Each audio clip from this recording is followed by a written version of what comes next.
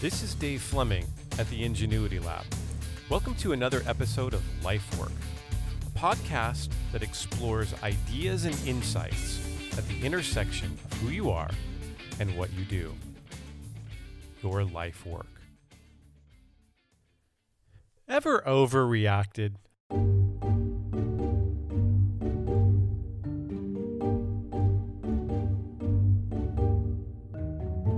Oh, that's a silly question, isn't it?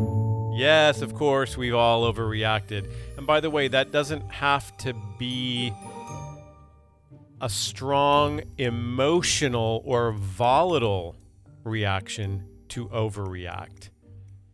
Overreaction can also come in very quiet and introverted, yet equally manipulative ways.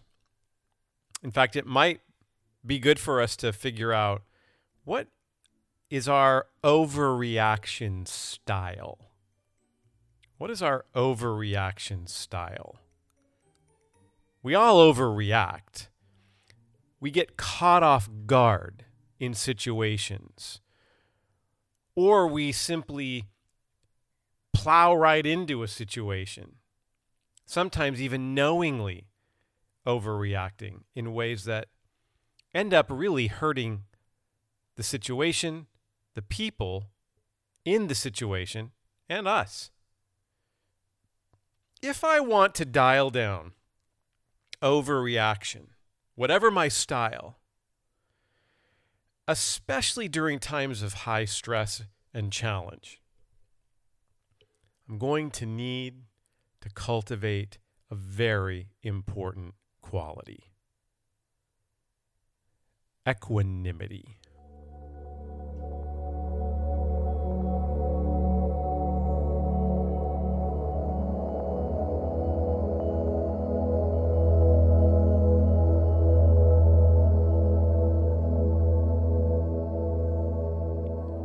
Now, the definition of equanimity, at least the dictionary definition, is the ability to remain undisturbed by surface distractions, meaning things that come into our field of life, if you will, situations, conflicts, people that tend to disturb us.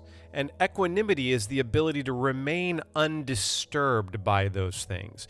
It does not mean or suggest that we remain uninvolved. That's an important distinction. Equanimity is the ability to remain undisturbed even while involved in life. That is a real point of growth for all of us. How do we remain involved and undisturbed? How do we bring insight and even passion to a situation, but do it in a way that is not disturbed by the trifle or volatile emotions that are lurking just under the surface, just under the moment? And if we're not really paying attention, they pop out. They overtake us. And then instead of staying calm in the midst of the disturbance, we become part of the disturbance.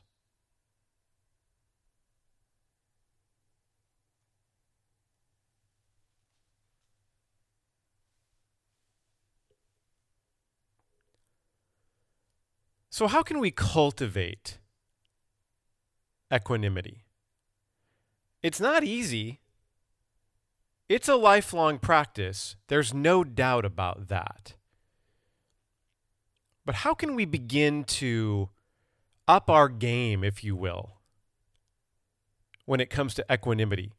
Staying involved, but undisturbed by the surface distractions of a moment, which allows us to really then deposit something of wisdom, something of meaning, something that helps to really shape the moment in a positive and productive and effective direction. Pema Chodron, who is a Buddhist teacher, gives us a clue as to how we should cultivate equanimity. In fact, she writes, to cultivate equanimity, we practice catching ourselves when we feel attraction or aversion before it hardens into grasping or negativity. To cultivate equanimity, we practice catching ourselves when we feel attraction or aversion before it hardens into grasping or negativity.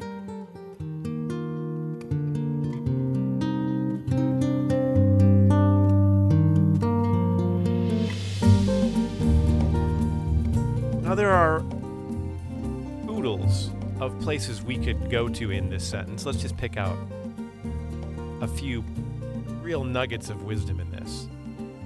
Equanimity begins with catching ourselves, which means we must be paying attention.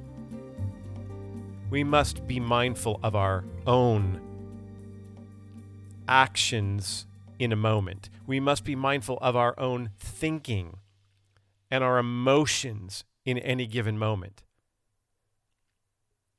There is a way to enter a moment where I've activated a part of my awareness that allows me to notice and attend to myself as I'm attending in the situation. You all know this. We all do this. We get into a situation, it starts to get a little turbulent, and maybe you've even said to yourself, easy, easy, easy, Dave. Don't do it. You know your tendency. What is that? That's paying attention to myself in real time. Donald Schoen called this reflection in action. So what are we catching ourselves doing that would tip us off that we're losing our equanimity? Well, Chodron says we're either starting to become attracted to something or have an aversion to something. Ah, wow. That is such well-articulated advice. You see, it's not that having attraction or aversion is always a negative thing. It's that is a signal that we could easily lose our equanimity. If I become overly attracted to something in any given moment, then what might be my response that would lead me away from equanimity? Grasping, as Chodron says, before attraction hardens into grasping. And then pretty soon, I'm completely disturbed by the situation at hand. It's interesting, isn't it? You can lose your calm over something that you're attracted to. You can lose your ability to be mindful and thoughtful and intuitive and have good reason. We jump headlong into things we're attracted to, and we lose an important dispassionate approach. Really, we ought to say this. The more passionate we feel about something, the more we really must watch if we're moving from involvement to a negative grasping. And of course, if we feel ourselves having an aversion to something, that too can signal that we have lost our equanimity. We've lost our ability to remain calm and thoughtful in a situation. And this one is probably a little easier for us. You know, when you get mad, you have an aversion to something, we can feel it coming up. Now, you can also feel that with attraction. We just don't tend to think of attraction as something that is causing us to lose our equanimity, but it can. And its twin, aversion, also can. All this comes down to watching your emotional reactions, watching how you react in a moment. Are you overly connected to something too quickly or too fully that's causing you to lose your ability to focus thoughtfully on how to move forward? You've just jumped in with both feet. Or have you become so disgusted by something that it's now the emotion of anger that's controlling you in the situation, rather than you continuing to bring shape to how you respond? Equanimity, the ability to remain calm when things around us are disturbed or disturbing. The ability to harness a calm, thoughtful approach. Wow. Not only is this a lifelong endeavor, but those who practice it and those who are able to bring equanimity to any moment, those are the people who add tremendous value. I want to leave you with another quote by Shodrin that gives us another view into equanimity. She writes, "You are the sky. Everything else, it's just weather."